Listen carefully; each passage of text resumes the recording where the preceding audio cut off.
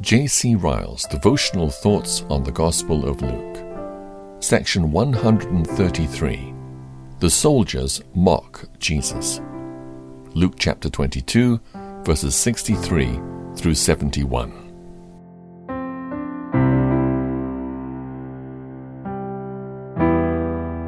And the men that held Jesus mocked him and smote him. And when they had blindfolded him, they struck him on the face and asked him, saying, Prophesy, who is it that smote you? And many other things blasphemously spoke they against him. And as soon as it was day, the elders of the people and the chief priests and scribes came together and led him into their council, saying, Are you the Christ? Tell us. And he said unto them, If I tell you, you will not believe. And if I also ask you, you will not answer me, nor let me go. Hereafter shall the Son of Man sit on the right hand of the power of God. Then said they all, Are you then the Son of God? And he said unto them, You say that I am. And they said, What need we any further witness? For we ourselves have heard of his own mouth.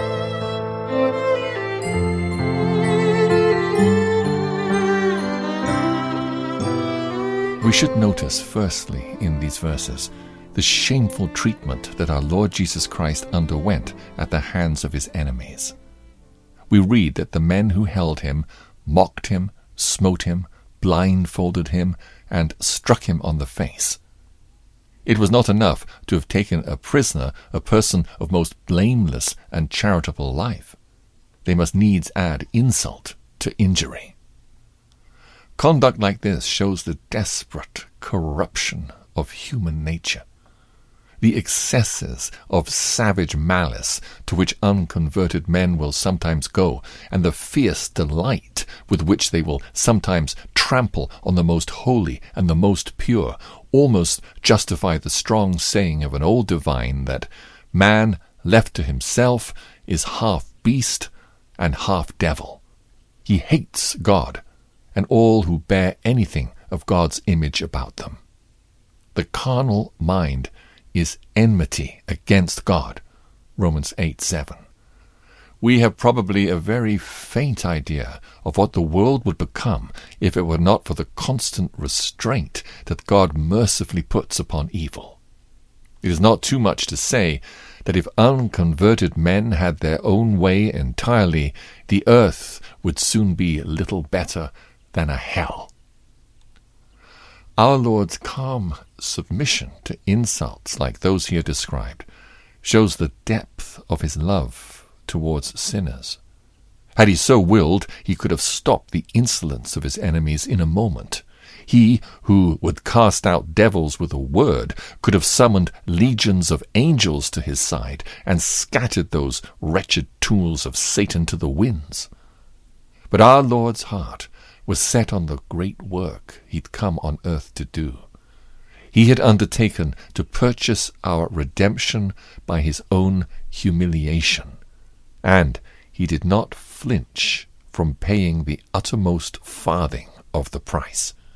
He had undertaken to drink the bitter cup of vicarious suffering to save sinners, and for the joy set before him he despised the shame, and drank the cup to the very dregs. Hebrews 12:2. Patience, like that which our blessed Lord exhibited on this occasion, should teach his professing people a mighty lesson. We should forbear all murmuring and complaining and irritation of spirit when we are ill-treated by the world. What are the occasional insults to which we have to submit compared to the insults which were heaped on our Master? Yet, when he was reviled, he reviled not again. When he suffered, he threatened not. He left us an example that we should walk in his steps. Let us go and do likewise. 1 Peter 2, verses 21 to 23.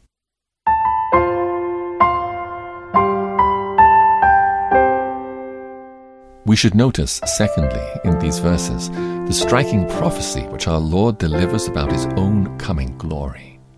He says to his insulting enemies, "Hereafter shall the Son of Man sit on the right hand of the power of God." Did they find fault with his lowly appearance and want a glorious Messiah? They would see him in glory one day. Did they think he was weak, powerless, and contemptible because at present there was no outward majesty about him? They would behold him one day in the most honorable position in heaven, fulfilling the well-known prophecy of Daniel, with all judgment committed to his hands.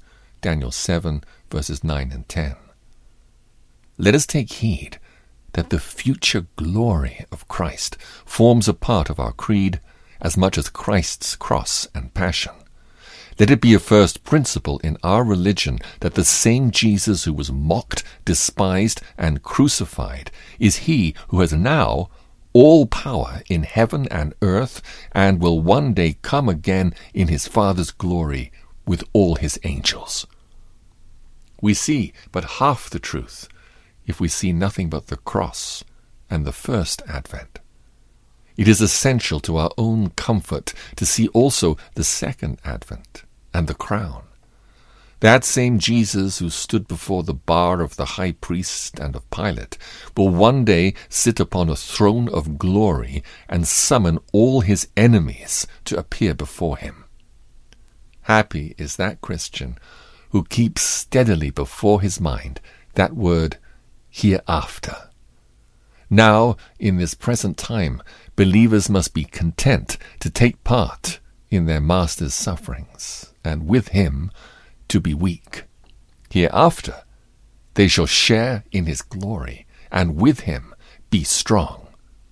Now, like their Lord, they must not be surprised if they are mocked, despised, and disbelieved. Hereafter they shall sit with him on the right hand of God.